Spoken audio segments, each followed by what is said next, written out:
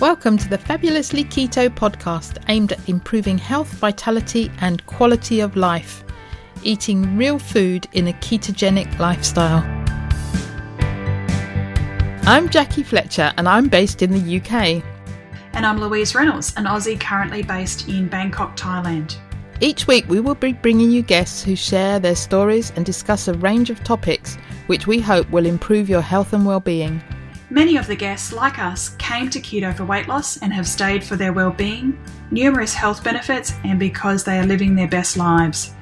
We hope you'll be inspired to incorporate these ideas into your own health journey so that you can feel better than you ever have before.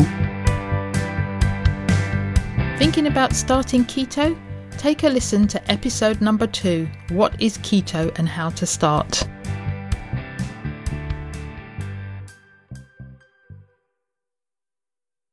Welcome to episode 130 of the Fabulously Keto podcast.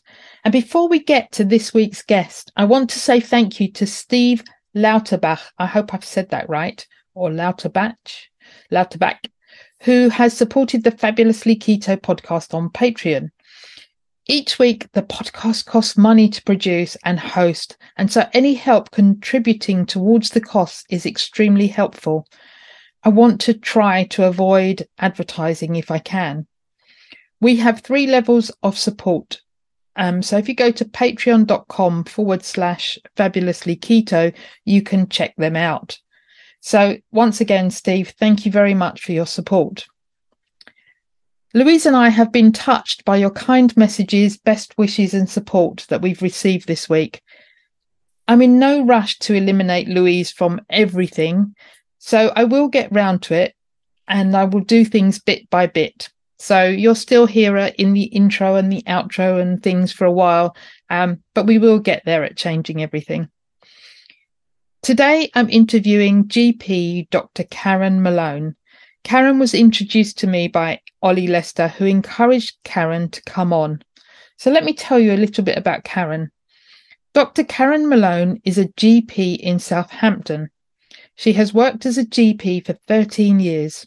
She has a passion for lifestyle medicine and low-carb, high-fat. She aims to support patients to make a difference to their life and health without the need to always take medication. She believes that lifestyle comes first and medicine second, and that we need to promote healthy living at every opportunity. She's concerned about the diabetes pandemic and population health, particularly in areas of deprivation. She's also frustrated by those who are still sticking by the mantra of calories in, calories out. She herself generally sticks to low-carb, high-fat way of eating where she can. She likes to run and exercise regularly. She believes in creating a healthy work environment, though not always met with positive reactions. So let's go and listen to Karen. Welcome, Dr. Karen, to the Fabulously Keto podcast. It's fabulous to have you with us today. And thank you for having me. And we always start by asking, where in the world are you? So I'm living in Southampton in Hampshire in the UK. Brilliant. Is that where you're from, or? So I'm originally from Norfolk, and then moved a little bit after I was about 18 to pretty much down south, and then went to medical school in Southampton. That's where I've been since 2005. Excellent. Brilliant. So you're a GP, and do you want to start by telling us your story, how you got into low carb, what brought you here, and we'll take it from there. Yeah, sure. So I've been giving quite a lot of thought about this. So essentially, I'm a GP since 2010. And I think from 2012, I've been working at a lovely practice with some really nice colleagues. And then I seriously do not remember when I got into low carb. And I know some people have that real sort of trigger moment. And I probably did, but I just simply don't know when it was. So I think probably that the last 4 or 5 years, I think somehow I heard about it. I don't know if that was via David Unwin or Professor Noakes, but I think they're probably my 2 biggest influencers. And I think that then once I started hearing a little bit about it and the amazing work that David Unwin's doing in terms of helping his patients reverse their type 2 diabetes, and Prof Noakes, who's done so much to try and help move the society on in their different sort of thinking processes, I think I sort of went down that road. And then I think from there, it's one of those things that I think once you've seen it, you can't unsee it. Yeah. And then from there, I think I just really developed a passion for trying to help my patients and friends and family, trying to make a difference and make changes, essentially. Yeah. It always amazes me that some doctors will hear about it and they will investigate, look further, whatever it is, run with it. And others are so closed off and just poo-poo it and are really not interested. What makes the difference, do you think? I actually don't know if the people who, when you say they're looking at it and then almost choose to ignore it or put it as a side issue, I don't think they really are looking at it. Because I think if you really critically analyse the data, I don't think you could make any other conclusion other than that low carb diets and keto are or have such an amazing positive impact on so many diseases. And that's not just diabetes, it's on fatty liver disease, it's on inflammatory conditions like inflammatory bowel disorders, and there's now so much investigation now going into impact on mental health. Yeah. So, which I think is absolutely amazing. So I think there's so many conditions that it can be helpful with. And I think that in terms of medics, I think that does really frustrate me, particularly I think the endocrinologists, so the diabetologists. So, our patients that are under diabetes care and they're given completely conflicting information to what we're telling them. And then patients just don't know which way to turn, really. I think that's really difficult. But I think it's those that if they see patients that have made a change to their life, and they're not even curious, and I think that's really tough. And I think that for some people, I think they're still just going to go down that route of what they've always been taught. And I think it's that lack of curiousness that I find, most tough to manage. Because if you've got a patient sitting in front of you, so for example, one of our practice nurses at work, she's got Crohn's. Will have absolutely no problem me talking about her. She's been essentially for the last 100 days, she's done intermittent fasting, low carb approach. And during that time, she's lost 10 kilograms. She essentially has all her inflammatory markers are essentially now normalized. She's had the lowest fecal calprotectin level that she's ever had, which is negligible, which is essentially a marker of inflammatory bowel disorders. Okay, I was going to say, what is that? Yeah, so it's something that the gastro team or we'll do to see if their inflammatory bowel disorders, so ulcerative colitis or Crohn's, is active. Okay. And hers is essentially negative. It hasn't been that way for a long time. And what's it called? Fecal calprotectin. Calprotectin. Okay. Yeah. I hadn't heard of that before. And she spoke to her gastro consultant about it, who is great. I've worked in Southampton for a long time, and I think, the team are just amazing. But, the response was, well, the jury's still out on that. And I just think, okay, that is one person. I absolutely agree. But I think there's so much anecdotal evidence now with so many patients who are making a difference that surely that needs looking into. But I also wonder, I think I'm probably slightly harsher, however, on my diabetic colleagues. I think that's where I would probably struggle with more. I think that for them, I almost think it's to a degree of willful blindness. Yeah. Why are they not looking at this information and at least giving patients the opportunity to learn about it and to make a difference? And it's when we hear our patients who are, still being told everything in moderation, and it doesn't matter what you eat, you just need to change your insulin dose, and it's these kind of things. It's just, but that's not the answer. That's not what is going to help them. And actually, it's just managing it, isn't it? It's just managing the condition. It's not it's not improving quality of life. No, and actually, for a lot of time, it's badly managing their condition.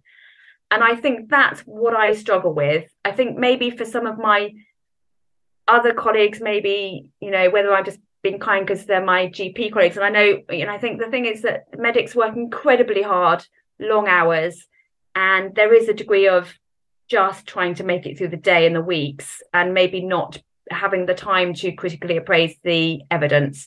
So I entirely get that. But I think that's where the specialists really need to be looking and changing their advice. Yeah. And Dr. Brian Lenskis, who was on our podcast a while back, and he often says that doctor burnout, and he's from the USA, that doctor burnout is really massive, and suicides in doctors is really massive in the States.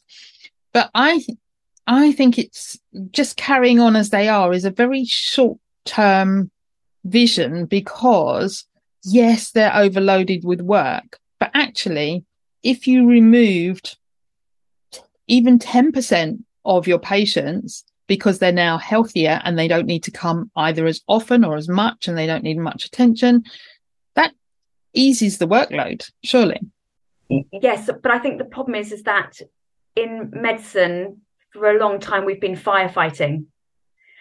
And I think it's really difficult to get out of that mode of firefighting. And I think we've had an absolute nightmare over the last month which is all over the news. I mean, everybody knows about it.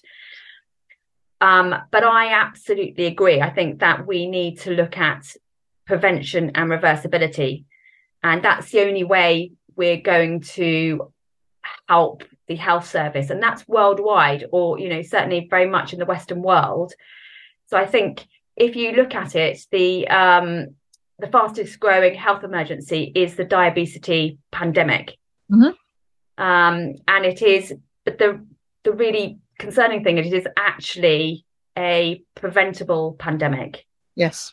And if you look at the data is really quite astounding. So sort of globally, it's estimated, I think, 537 million patients have diabetes, and 90% of them are going to be type 2 diabetes, which is going to be therefore lifestyle related. In the UK, we've got approximately 5.5 million people with type 2 diabetes. And on top of that, another 13.6 million who are at an increased risk of developing type 2 diabetes, and already are on the slippery slope to developing type 2 diabetes with poor metabolic health. And I think that the key is to almost start again and really try and look to see where we can prevent disease in the first place, and take every opportunity that we can to do that. Yeah. But also make patients understand that they can reverse their conditions. And I think a lot of people, including medics, clinicians, when patients develop hypertension or type 2 diabetes, it's almost seen that this is a now lifelong chronic disease. Yeah. And it doesn't have to be. And I think we need to give patients hope so that they can change, make those changes, and they are aware of that. They can make a difference to their life, and give them the tools in which to do that. And I think the other thing is that often, I think, if I think back to when I was at medical school, so it may be different now. I mean, that was 22 years ago, but I think the sole focus really was on diagnosing disease. Yes. And then how do we treat it? But that's treating it with pills. We know about all the issues with the pharmaceutical industries and their influence on guidelines. And and all the money that's put into research for new medication. And that's, and in some cases we do need medication, obviously. So I would never deny that. But I think that there is so many opportunities that we can have to support patients to make lifestyle changes so that they can prevent them in the first place, or as I say, reverse them. And I think it's just taking those opportunities. And I think that's where I've become so passionate about lifestyle medicine. And I think if you look at the things that, as I say, like people like David Unwin, who's absolutely amazing, has made such a difference to his patients, and I think has been so, as I said, so influential on how I now look at things. He was really burnt out, and when a patient spoke to him about this, he at least had the grace to actually admit he didn't know about low carb, and that actually, but was then curious enough to look into it. Yeah. And I think that's the real key. And now, he's making a massive difference to his patients by having looked into it, and he is giving his patients hope. I think only his patients, because if you look, his practice is about 9,500 people, quite a small, but how he's influenced thousands of, well, I'm saying thousands, maybe hundreds, maybe I'm exaggerating. No, I'm saying thousands of doctors, I was going to say, but also thousands of people, because he's reaching out. He's all around the world. I know last weekend he was at the Symposium of Metabolic Health in Boca Raton in Florida. Yeah. He's reaching so many people and validating that this is something you can try. Not that you have to try it, but you can try it. And I think Louise and I spoke about at the end of the podcast we released this week, is that sometimes you need validation from somebody in, I'm going to say authority, I hate that word, but somebody who understands health, to say, yes, give it a go. Try it because it might work for you. And I think he has been key in doing that. And he's so humble and lovely. No, absolutely, which makes it even better. Yeah. But I think that's the thing is, I think we have to really look at what standard of care is. And I think I was listening to a podcast the other day on some journey I was on, because I am essentially a geek. So I was doing that. And it was talking about what was standard care. And they were talking essentially about what we think is good care, but actually maybe when we really look at it, it's not. And I think to start off with, my initial reaction was, I don't know what you're talking about. Why is, I think they were talking about how much input some patients may need. And I was thinking, but actually we don't have the time or the resources to do that. So that's unrealistic. But I think when I had time to reflect on it, I thought, actually, you are right. We need to make better changes to how we offer healthcare. And I think that is really difficult when you've got, for example, GPs, some of them still have 10-minute appointments. We have 15 now, but it's still essentially most of the time, we're running late, or, we've got lists of patients and phone calls, etc. to do. And so the patient comes in, you diagnose them, you want to treat them, but actually we're not probably making the opportunities we could. And that's where I think I undertook a diploma in lifestyle medicine with the British Society of Lifestyle Medicine about 4 years ago now. And that was also a huge help in making me see things differently. And I now overrun all the time in my surgery. I mean, I did before, but now I'm even worse. But actually it's saying there is an opportunity all the time, so for example, I saw a patient the other day who came in purely about a mole they were worried about. That could have taken me 2 minutes. Instead, 25 minutes later, I'm still there because I don't even know how it happens. You get onto a different conversation. We started talking about health anxiety, and then we started discussing, well, did you know that dietary change can maybe help with your mental health and how that can impact? And got into that discussion. So I think there is always an opportunity how to get in there and how to make a difference. And I think we've got to look at that a bit better. And I think that often people want a quick fix as well. I'm not, I'm sorry, doc, I'm not sleeping very well and it's really impacting on my life.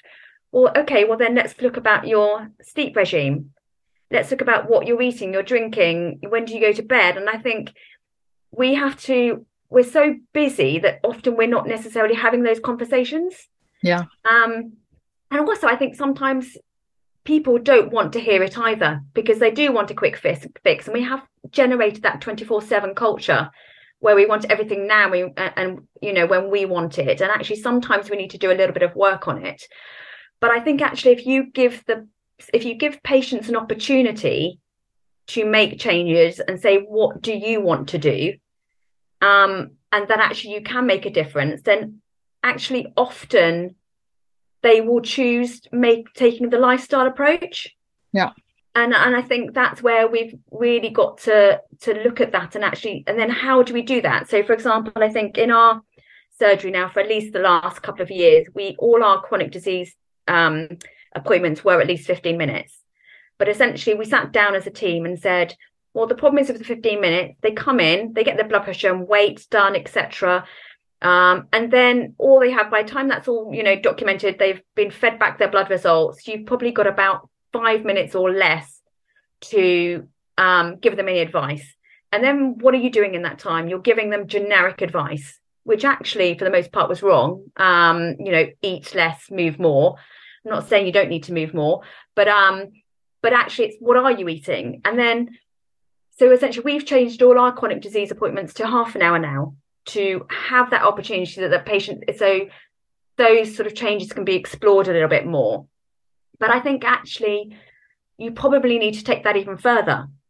So I think that really I think that whole podcast got me thinking more. So for example, we're really lucky, we've got 2 now great health and wellbeing coaches in our surgery, so we can refer patients to them and help support them make a difference. But when they started only in October, so it's a work in progress, I said, okay, we're hopefully going to get as many patients we can seen. You can have 6 sessions with them, then they need to stop. And your goal within those 6 sessions is to empower patients to make changes and sustain it. Yes. And that was where I was coming from. And I think that then that for say just last week, and I think that's where we really need to be able to stop and think and actually understand where we need to change and be willing to change. Yeah. So I was, I think it really got me thinking that actually, for for a patient who's developed type 2 diabetes, or they've had they've been obese for the last 30 years, that didn't happen overnight. No. That took years to develop. Yeah. It's habits that took years to develop. So why am I expecting someone in 6 sessions to make a change that is going to be long lasting? Yes. And I think that's where I kind of really woke up to that. And I was like, oh dear God, what I have been doing and what I've said is wrong. Yeah. And actually, we really need to make a change to that. And so already yesterday, I sort of sent out a email to agree a meeting in the next couple of weeks saying, what are we going to do about this? Actually, these are my thoughts. What can we do to try and actually support patients in a much more individualized approach? So there was me thinking we were doing individualized approach, but we're not. So actually, I think we really need to rethink what we think standardized care is and move on with that. And I think that we only have a finite resource. So we're going to have to do a little bit of blue sky thinking around that and how we do that. Yes. And I mean, Ollie Lester and Mark Hancock. The PHC is a great resource because there are many ambassadors on there that would be willing to run courses for free. They'd happily give their time. Me too. If I could get in with my local surgery and they would let me run I've spoken to them, but they're not that interested. But as you are interested, there's loads of people out there that would love to help, because we see it as something positive. It's a way of giving back. It's paying it forward. It's, if we're all healthy, I often think about, and I'm going to go off on a tangent here. I often think about when I'm 80 years old, who's going to be around me? because most of my friends will probably be either gone or sitting in a home or unable to go out or going to hospital appointments or whatever it is. When I'm ready to, I think climb a mountain, but I've never wanted to climb a mountain in my life. So I probably won't at 80, but able to do stuff and go on holiday and do things. And so for us, it's important that our peers are healthy as well, because otherwise, what have we got to look forward to? A life being on your own is not that enticing. And of course, we can find younger people to be with, but it's nice to be with peers as well. So as a society, it is good for us to be healthy.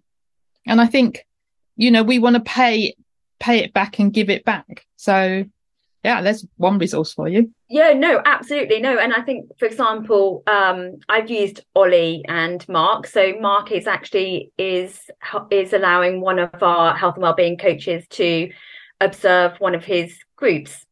And she's doing that now so that she can then start running group sessions. And I think, and Ollie's had one of our health and wellbeing coaches go down to one of his meetings, and I think that's where this group are so passionate. It's not about hiding what we know.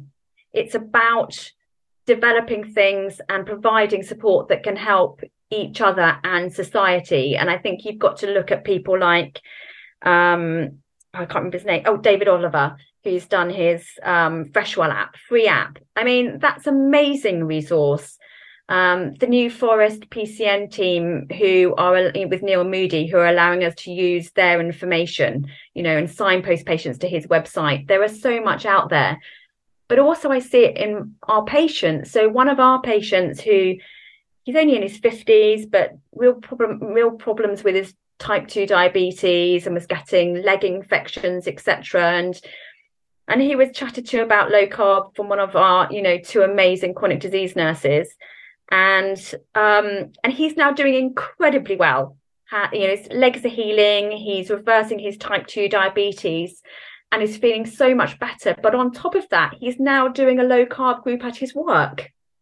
Fabulous. And I think that's what's so amazing, is that actually when people understand what a difference it makes to their lives, and it's not just weight, it's about how making you feel more energized, less brain fog, sleeping better, all the positives that it can have. I think it becomes infectious. And I think that's why we're so keen to as you say, pay it forward or share it with other people. And I think, I'm clinical director of our local PCN, and I attend a lot of meetings, and so many times I find myself interrupting in these meetings and saying, but why are we just doing it this way? Why are we not thinking about the diet and the impact? Why we need to incorporate these in these services? And I'm sure they're, laugh and get fed off of me sort of spouting off all the time, but I can't help myself because I am just so passionate about it that I want to make a difference, and I think it's really sad. I find it really tough when patients come in and they're saying, they're in 60s, 70s, and like you say, in ill health. And they say to me, oh, don't ever get old, doc. And I do sort of like laughingly say to them, yeah, but if you weren't getting old, you'd be dead. So actually there is a silver lining to that.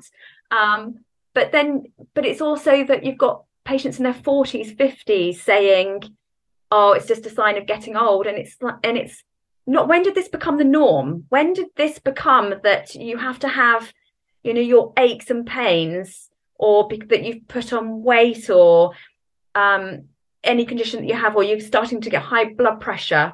When did that become okay and acceptable in your 40s and 50s, and that becomes the normal comment? And this is where I think that someone might be coming about their knee pain, but this is where I think it's so important as medics or clinicians that we say it doesn't actually have to be this way, and actually I can help and support you, or we have services around us that can help support you to make that difference. And it's actually, and I think there was a quote once that someone put that it's about health span, not lifespan. Yeah. And your laughing comment about, if you want to, climb a mountain at 80, but why not?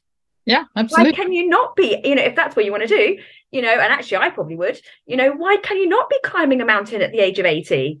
There is really no reason that you can't, if actually we create that healthy environment and lifestyle.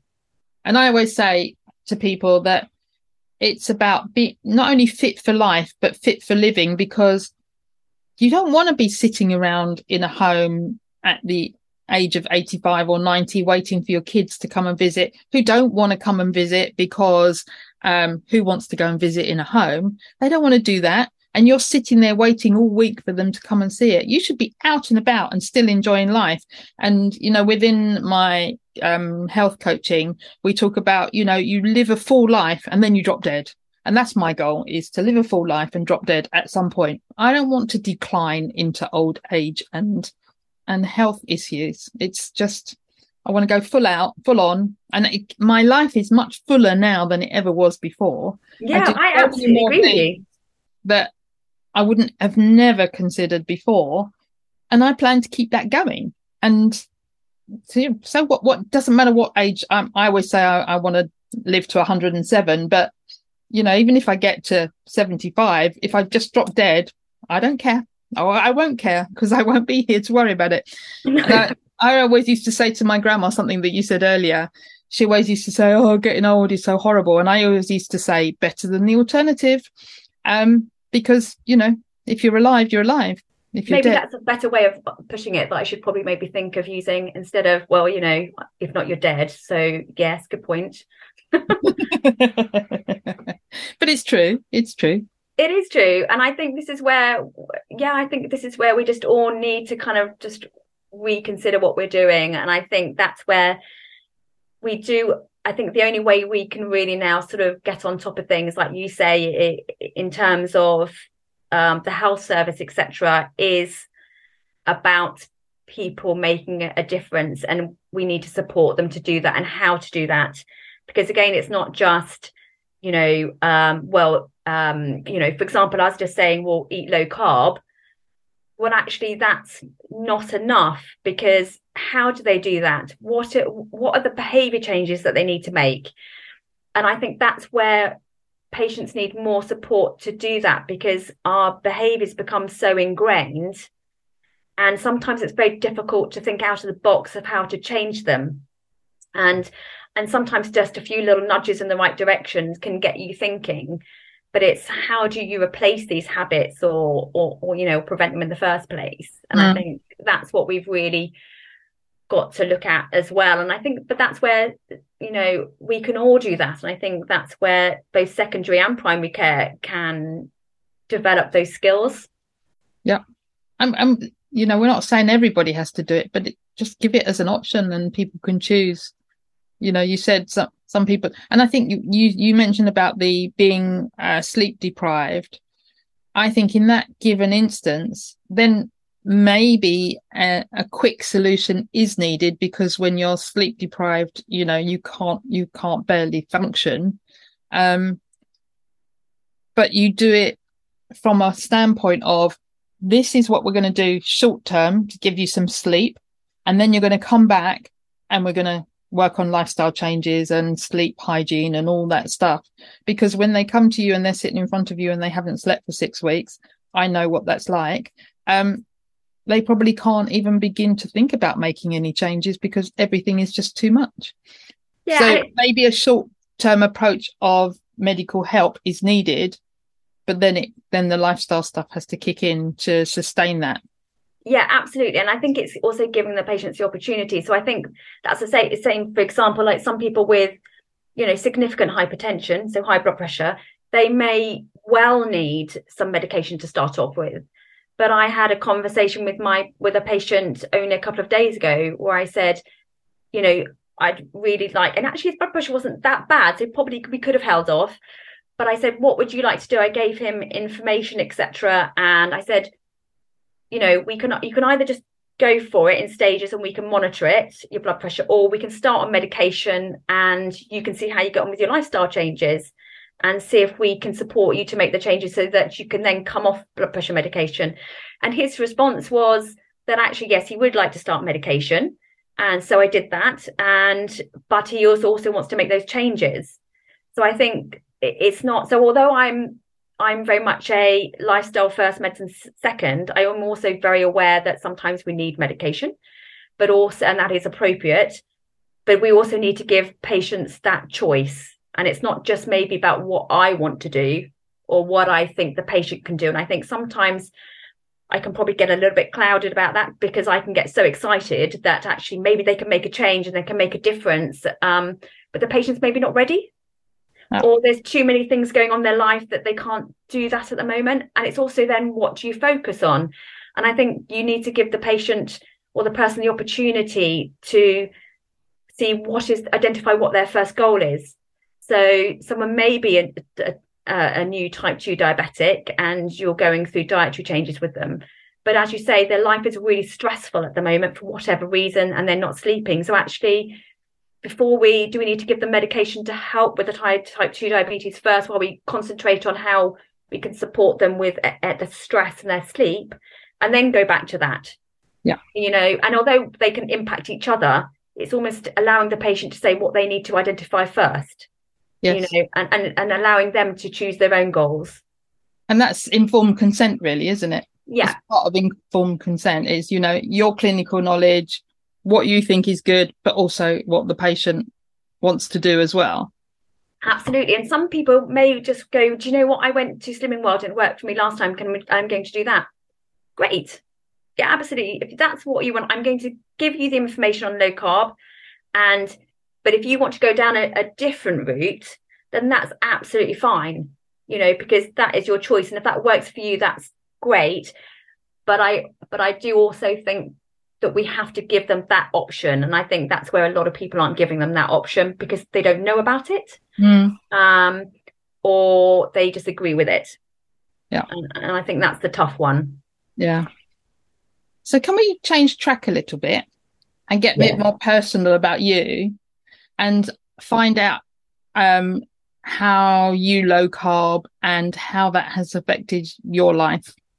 So I think I've done probably low carb on and off about the last 3 or 4 years, but probably took it really much more seriously about 18 months ago, I'd probably say, when I think I was going through swings and roundabouts with my weight. And don't get me wrong, I've never been significantly overweight, but probably a bit chubby. So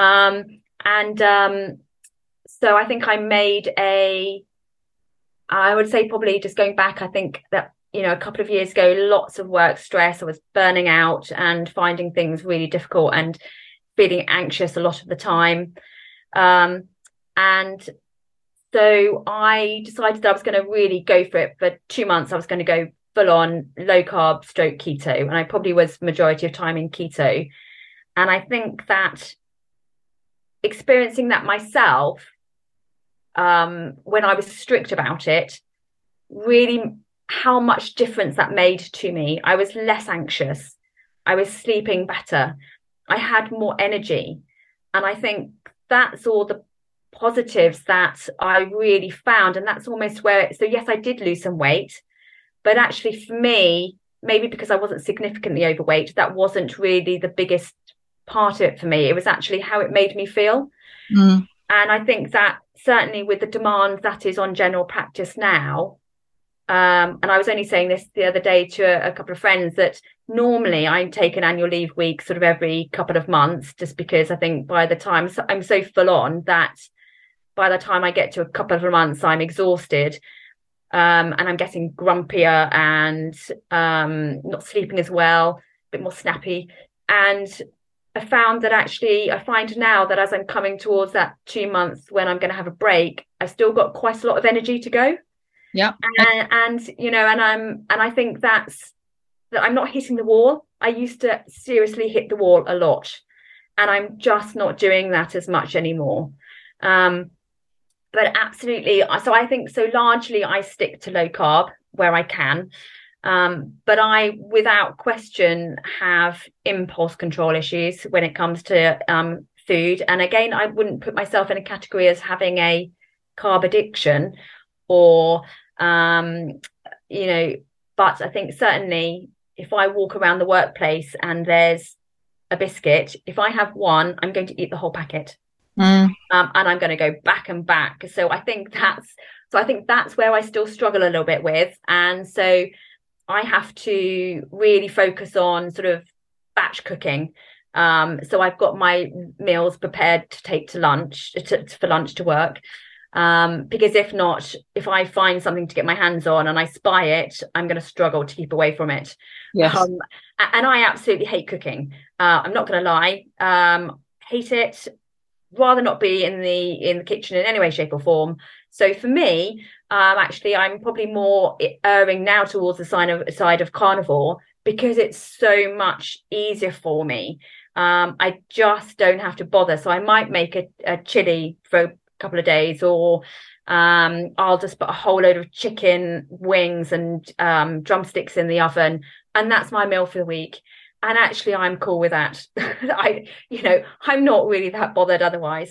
But I might have steak and an egg for tea, and my husband's going, "What is wrong with you? Why are you just eating that?" But so I think that causes a little problems at home, because he doesn't want to eat just meat, although he loves meat. But apart from that, it's easier for me because then I don't have to cook particularly. I mean, I wouldn't really count putting chicken drumsticks in the oven as cooking, to be fair. But there are some people who love their food. So it's about, recipes, exploring recipes that can help them with that. Yeah. So that's where I've gone down the route, really. And I think still, so I wouldn't say I'm not 100% low carb. I might, if I go out on the weekend, I'm going to have a couple of cocktails, and if I go out with friends, I may have a pizza. But I think largely, particularly in the week, I stick with low carb most of the time, and occasionally intermittent fast. Yeah, good. So do you just lunch and supper? Yeah, so I haven't had breakfast for a long time. And that's, I'm simply not hungry in the morning. So that's fine. So I completely ignore that. And then I basically get hungry somewhere around 12 o'clock. So at work, generally, I'll stop maybe about 1 o'clock and just try and have a few drumsticks or whatever I've got that day. A boiled egg, obviously, clearly away from the rest of the staff. But yeah, so that's generally where I eat, and then I won't eat until I get home, and I tend to get home quite late, so 7:30, 8. But then I'll have something then. So, for example, I'm also really quite sad that I'm also happy to eat the same thing every night.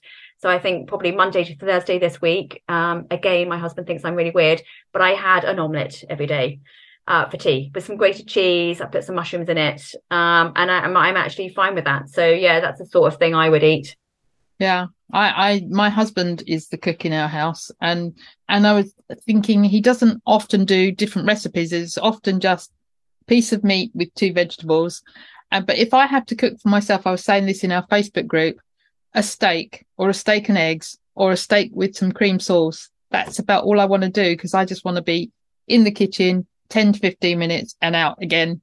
And I don't want to be in there doing all sorts of recipes and things like that. Exactly. I can cook, and I have cooked, but yeah, the quicker the better. In and out is easy. Yeah, I don't think I was designed to cook, if I'm honest. So I think that's where I kind of think that actually probably you and I are they're probably the luckiest. Yes. Because actually we're not really that bothered, and actually it is for now I just see it as eating for health. So it's a different mindset. And I think a lot of people, want to cook a really lovely meal and they eat for enjoyment. So it's not saying that I don't enjoy my steak, because I do. But I think, it is a different mindset, isn't it? And I think, but I think that's also the issue. I think it's where people struggle is when you go to somebody else's house, or they're buying you treats and things like that. And then I think if someone buys me a box of chocolates, I am going to eat them. And this is the problem. So I think, I can also, but I also therefore empathize where other people are coming from, because I do understand that and how difficult it is. Yeah. And I think the thing is, we're surrounded by cake and sweets and alcohol.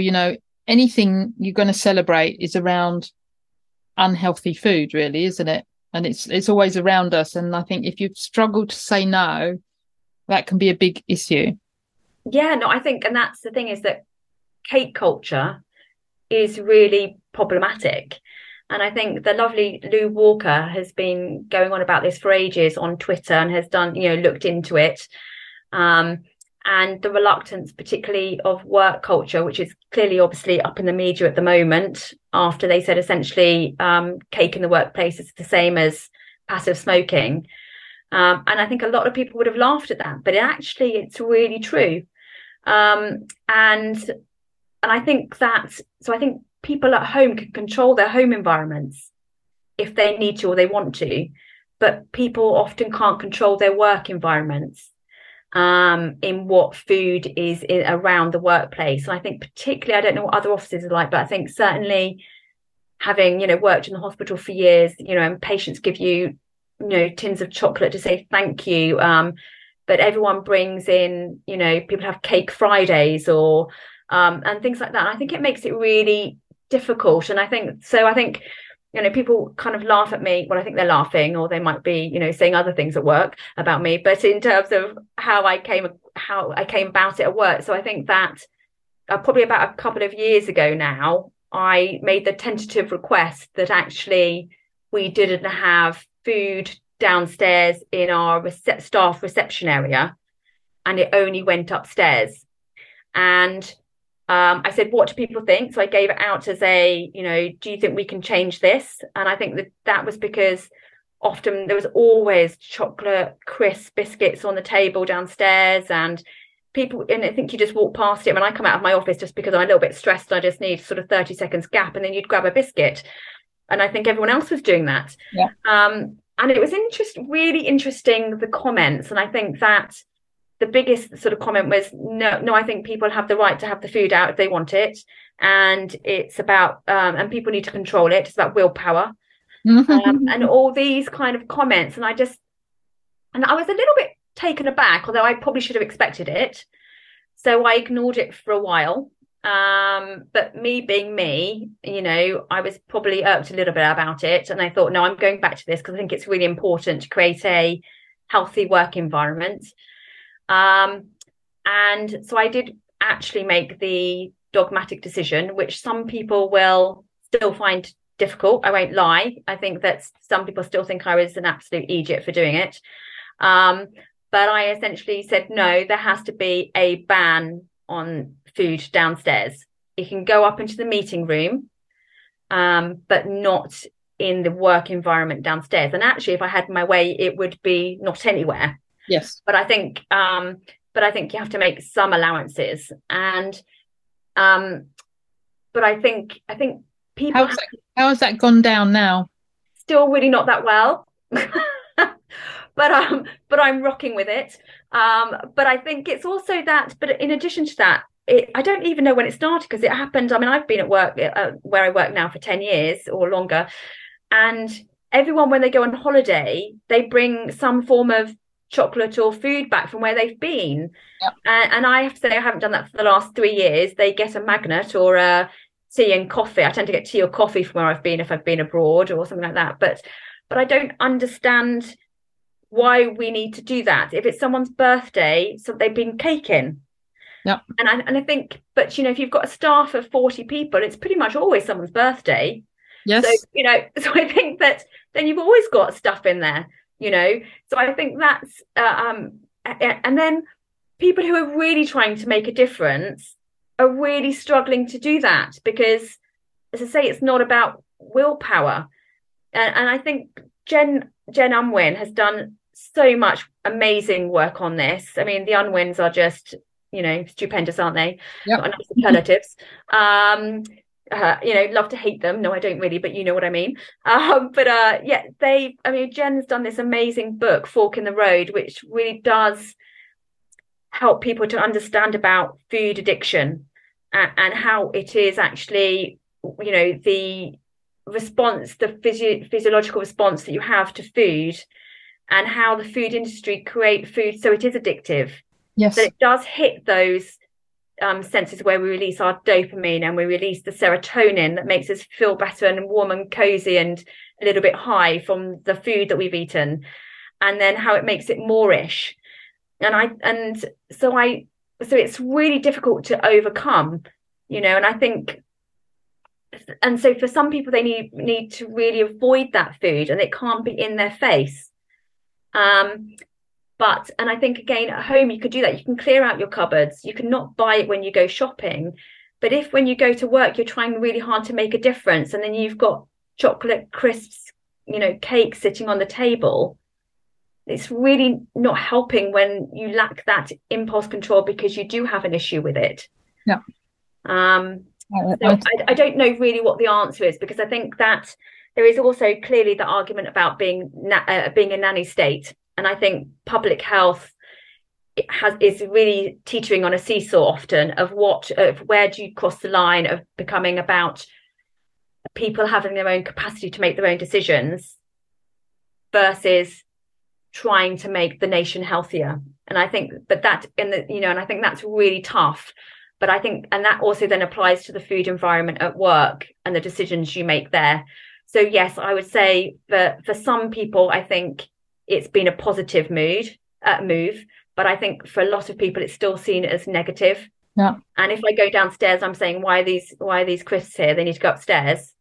I can almost, as I turn around, probably almost feel the looks I'm getting. But it's okay. I've got broad enough shoulders, but I'm also trying to help them. It's not about, I think it's I want to make everyone feel healthier and change things. But, I guess not everybody wants to, and that's okay too. Yeah. Yes. And I agree the bit about the nanny state of we have become a bit too much of a nanny state. Absolutely. But then again, I think, how can people make the changes that they need to make generally? One, if they haven't got the information, because we're not being given the information. I mean, if a patient comes to you, they're so lucky because they've got you to say, how about making some changes? But 99.9% of us around the country, in the UK and probably anywhere in the Western world, are not going to get that. And then the other thing is, how can they make a change when the choices that they're making are keeping them addicted to the choices that they're making? So absolutely. It's a hard one to do. And I think all we've got to do is just keep educating and keep shouting from the rooftops how we feel, how better we feel, and all these things. And hopefully, even if and I think two people make a difference and then they tell it to two more people, we're slowly reaching out. Right? And I see a significant difference. I don't know about you, but from when I started in this way of eating, I see a significant difference to people's knowledge about what they're doing now than 5 years ago or 4 years ago.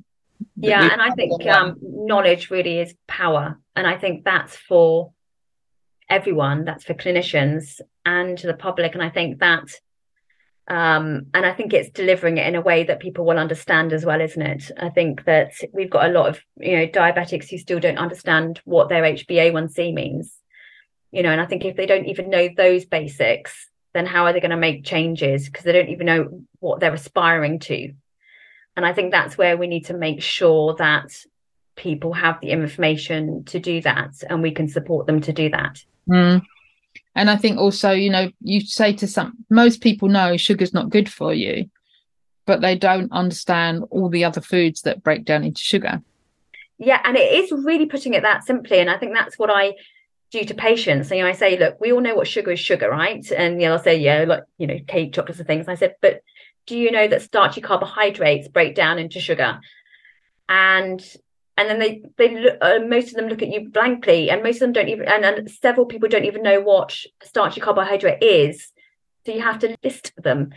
But actually, I think looking back to even myself 3 or 4 or 5 years ago, I had to learn that information. And I'm a medic. So actually, why do I expect someone else to know that information? And I think so. And it is putting it in ways that patients will understand, and that may be differently depending on the person. But I think we also have to make people understand that carbs are addictive and it's not necessarily their fault.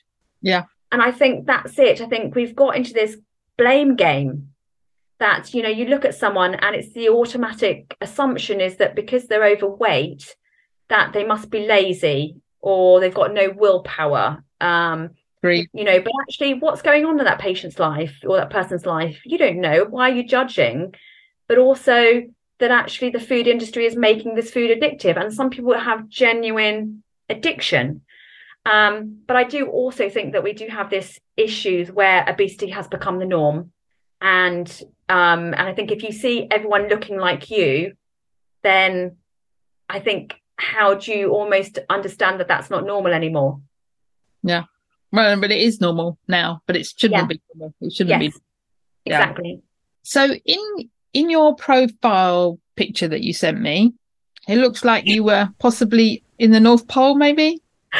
So when you ask me to show a profile picture, I'm not really great at saying, just showing a headshot generally. So that was in Norway last year, when last January I went husky sledding. An absolutely amazing experience, and I really love going out and getting experiences like that. I think they're so much fun, and I'm much more about experiences and memories than material possessions. Yeah, fabulous. Oh, that sounds amazing. I might have to add that to my list of things to do in my life. I would. Husky sledding, yeah. And there was somewhere. Oh, so I want to go back to, because you're saying people in the practice are not happy about having the food moved upstairs. How are the other people generally in supporting you in offering this low carb lifestyle medicine?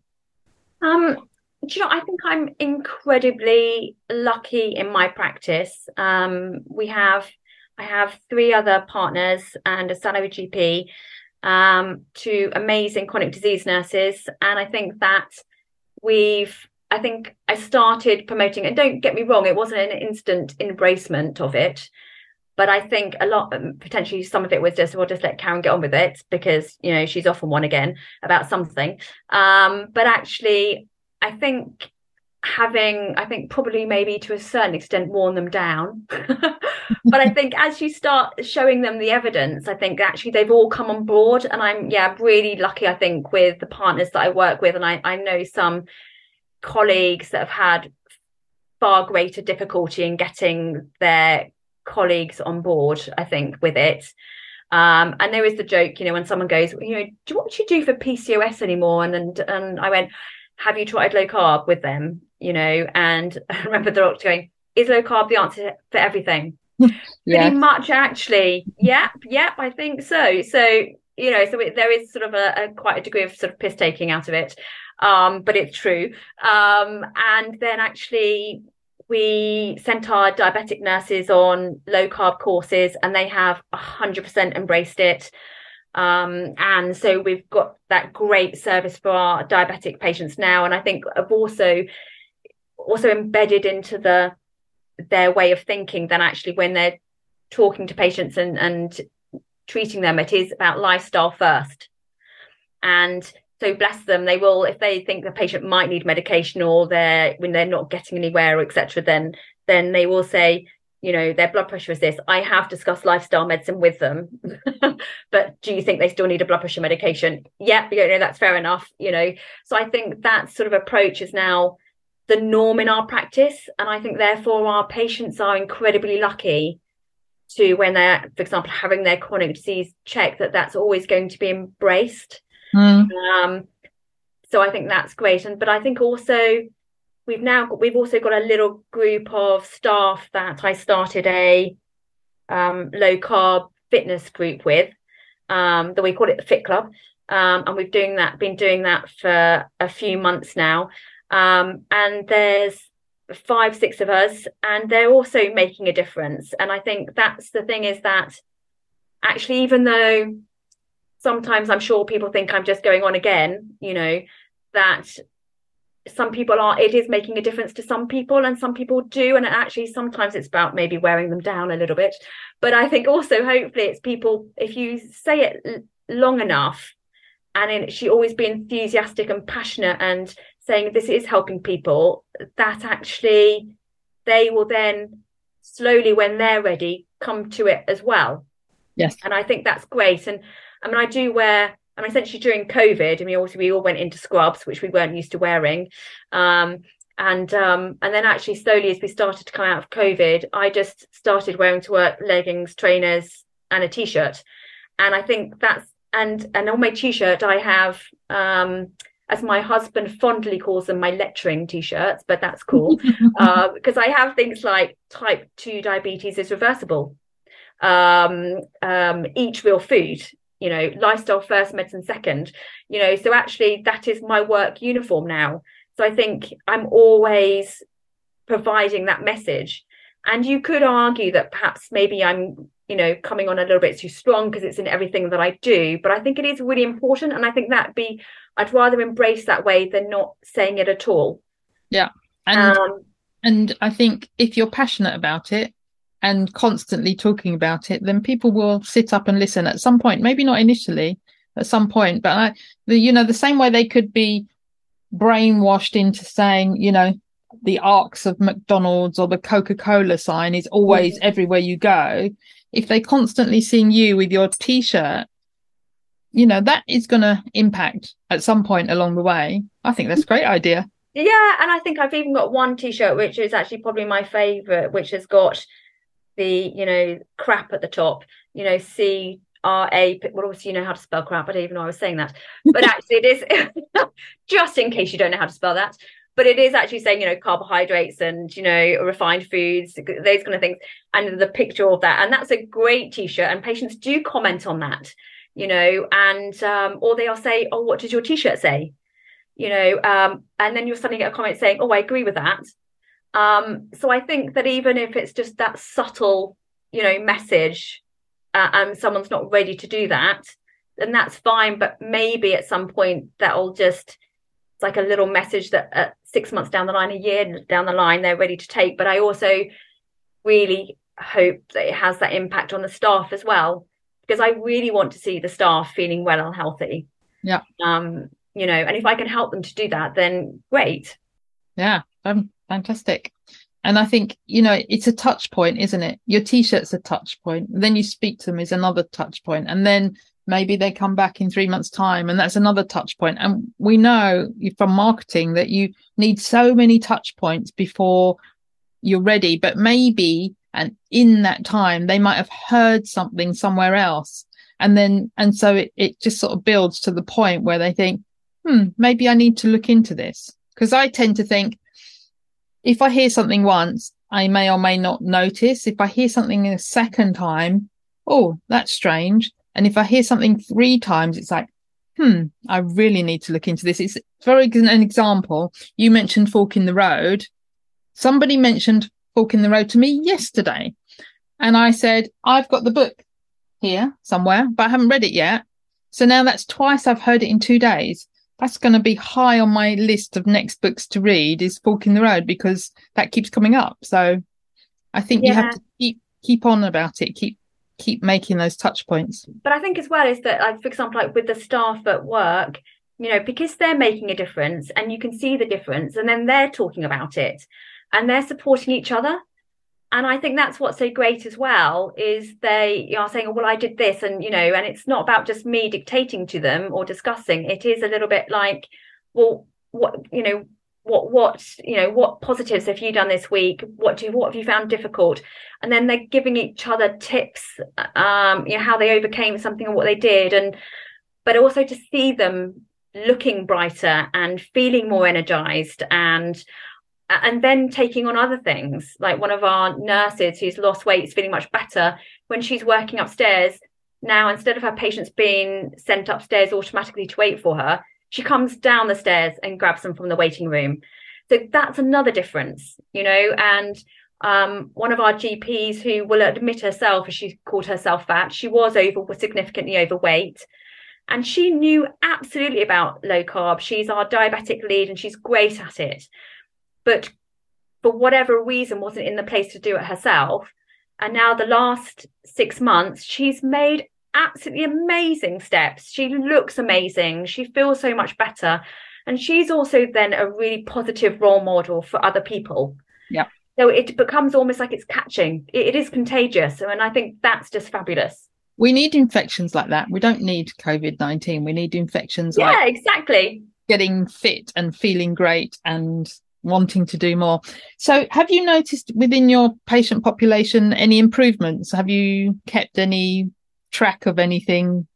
No, so we're really bad at doing that. So that is next on the to-do list. So I have had an Excel spreadsheet sat on my desktop to share for, I don't know, probably about the last 6 months. And we keep saying, yes, we need to do all this data. So that is on the next to-do list. But actually, it'll be really interesting to see the data from our health and wellbeing coaches, because they are absolutely collecting data. So they're coming up to their 3 months part soon, so we will have that data, and then we will continue collecting that data. And the health and wellbeing coaches, we're focusing mainly on metabolic disease, really. So diabetes, pre-diabetes, obesity, NAFLD, so non-alcoholic fatty liver disease.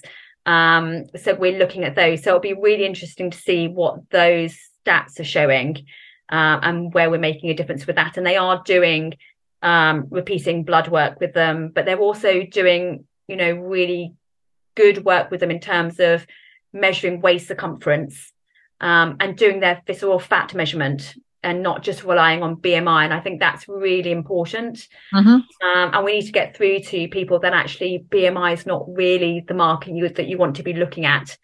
It is sort of your triglycerides, HDL, waist circumference, visceral fat.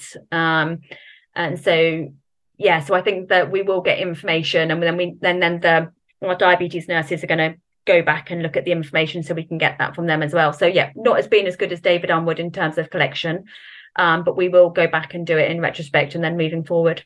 Brilliant. And what about anecdotally? Patients improvement? I think we're having some, so we've had some really good stories from patients who are doing really well, so with their diabetes. So for example, I had a patient that must have been about a year ago now, she'd actually felt really well, but she had some blood tests, I think just routinely for a different reason, and showed that she was probably diabetic. And then I did her HbA1c, which, for those who don't know, under 48 is technically normal, or and over 48 and over is diabetic, and hers was, I think it was somewhere around 113, I think. And really interestingly, she had no real symptoms, unless she had become just so used to those symptoms that she was normal.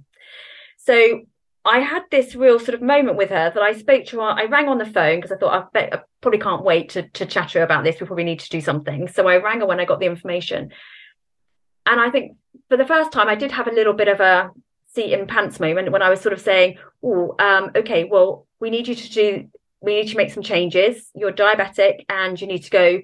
I really want you to go low carb, and explain to her about that. And I said, okay, you've got two options because you don't have symptoms. Essentially, you're either going to go hard now with low carb, or we put you on medication and then you look at diet, etc. And so I gave her the opportunities, and I say, I think I'd never really given that opportunity to a patient with such a high HbA1c before.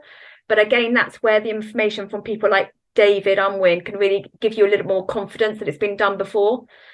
And whereas somebody else might think I was being negligible, but actually she said, no, I don't want medication if I don't have to, so I went, okay, well then your HbA1c is very high, so you really have to go for it.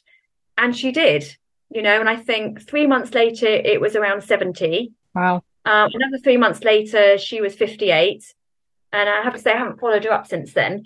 And she's obviously been monitored by the chronic disease team. And there would have been absolutely no reason why she couldn't have had metformin, for example, etc.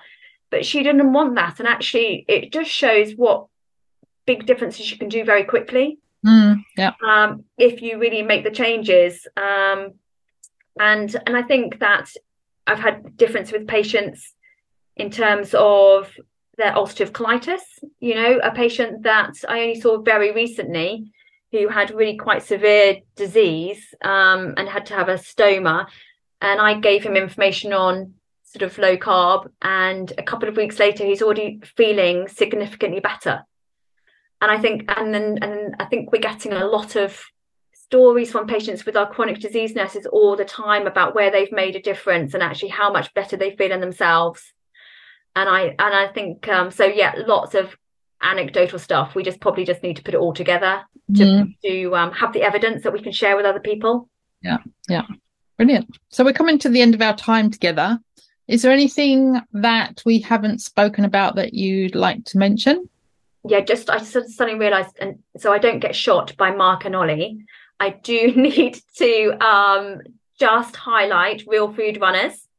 So, if, listeners probably have heard from their podcast that they founded Real Food Runners, which is for people who enjoy running, obviously, but do low carb or keto.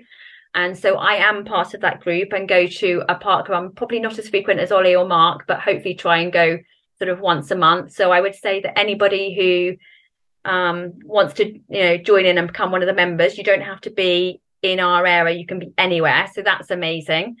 So I would say that would be the thing I really have to promote. As I say, if not, I will get slapped.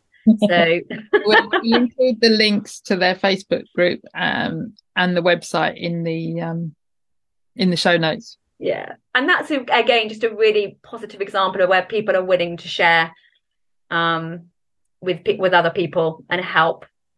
Yeah. Okay. So this is the point where we normally ask, how can people get in contact with you? And you said you haven't really got any way for people to get in contact with you. Yeah. So you're thinking about sharing your Twitter profile with us, but that will be in the show notes. Yeah. I actually, off the top of my head, can't remember what it is today. Sorry. Did not prepare for that. Well, you weren't going to share it, to be fair. No. It was only me pushing you. But what Dr. Karen has said is that if anybody really, really wants to get in contact with her, then you can email us at the Fabulously Keto podcast, and there's a contact form on the website, and we will forward it to her for you. That's grand. So can we finish with your 3 top tips? Yeah. So, I was thinking about this and changed my mind a few times. But so I think I'm going to go with set realistic goals. I think that's really important. So I think that a lot of people, they have these great ideas of how they're going to change everything, but actually they're not realistic. So, for example, there's no point saying I'm going to go for a half an hour walk every night if actually, 2 nights you work really late, etc. So what is it? So make realistic goals and be quite specific about them. So I am going to go for a 15-minute walk on a Wednesday and Saturday. And where you're going to go and what time you're going to do it. And I think that's really important. Don't do something you're not going to do, because it just gets you down when you don't achieve it and you're just setting yourself up to fail. So that's number 1. I think the next thing would be to eat when you're hungry and until you're full. So I think the message that has been given for years and years, and which I did until I obviously saw the error of my ways, was that eat less, small portions. But actually then what you just end up doing is feeling starving, and then you eat more and you binge. So I think that if you eat enough protein and fat, then that is what's going to make you full. So if you need 6 chicken drumsticks instead of 4 to make you full, then go for it. Yeah. And I think also eat when you're hungry. And I think not because the clock tells you to. And I think if we think about Kellogg's, so the people who, devised breakfast, it's not the most important meal of the day, unless you're hungry at that time of the day, and then grand to eat. But I think that we've got so used to going, well, I'm going to have my breakfast, lunch and tea, but you don't have to. So if you eat 2 or 1 meal a day, that's grand. Yeah. I'm just going to interrupt you there and say, when I looked into it, breakfast only started in around the 1700s. So up until that point, we never used to eat breakfast. Oh, really? So only in the last 300 years, breakfast has become a thing. And yet that breakfast is the most important meal of the day is such a mantra, isn't it? And I think I say to people, well, it's more about breaking your fast at whatever time that is. But you do have to break your fast well. You do have to make sure you're getting enough protein and enough fat. But it doesn't mean a bowl of cornflakes or... No, and that's where Kellogg's made it the most important meal of the day. and it doesn't have to be. The marketing message. It's marketing. Yeah, exactly. To eat their sugar-filled cereal. And then I think my final thing is about eating real food. And I think that's so important. And I think that a lot of people go for processed food because they think it's cheap and easier. And I think a lot of the time real meat, fish, eggs, etc. are seen as expensive, but actually they don't have to be. And also some people see it as a faff rather than, making a quick pasta, but actually you're just eating sugar. And if you can, batch cooking is a really good way of doing that as well, I think, to helping. But yeah, eat real food, make your meals around meat, fish and eggs. If you're in the supermarket, you should be in the outside aisles. That's what I say to my patients. If you're going down in the middle aisles, it's really because you need tea and coffee or some washing up liquid. But otherwise, outside aisles, real food. Yeah, absolutely. And yeah, that's it's a constant top tip that people are always giving us: real food. And I'm 100% for real food. Yeah, brilliant. So Karen, thank you for being with us today. It's been fascinating talking to you. No, thank you for having me. Bye for now. Bye. I think acceptance by doctors to this way of eating and making lifestyle changes is what's going to help us reach the tipping point, possibly even much quicker, because we spoke about this on a few episodes ago about the way, if it's coming from a doctor, it has much more importance. So if there are any GPs out there who are listening to this podcast who haven't yet come on the podcast, then reach out to me via the website and recommend yourself on the recommend a guest form. And even if you're not a GP, do you have a story that you want to share with other people? Do the same. Go to the Fabulously Keto website, fabulouslyketo.com, and fill out the recommend a guest section. You can recommend yourself. It's absolutely fine. We love to hear people's stories. We love to have on GPs. Look, I'm still saying we, even though it's just me now.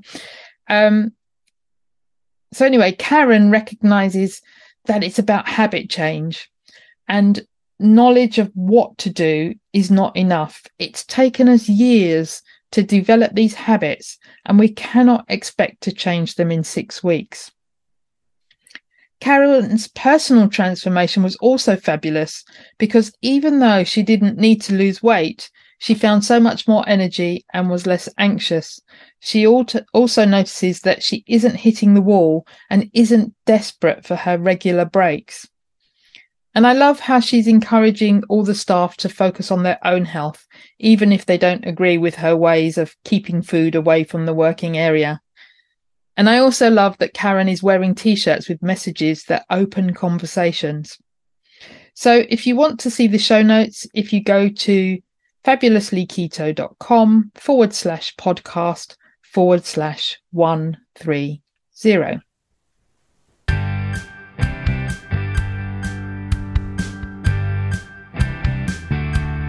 It would be great if you could support us through Patreon. Go to patreon.com/fabulouslyketo and you can choose the monthly amount you wish. Can you recommend a guest we can interview? If you can, click on the link in the show notes to send us your recommendation.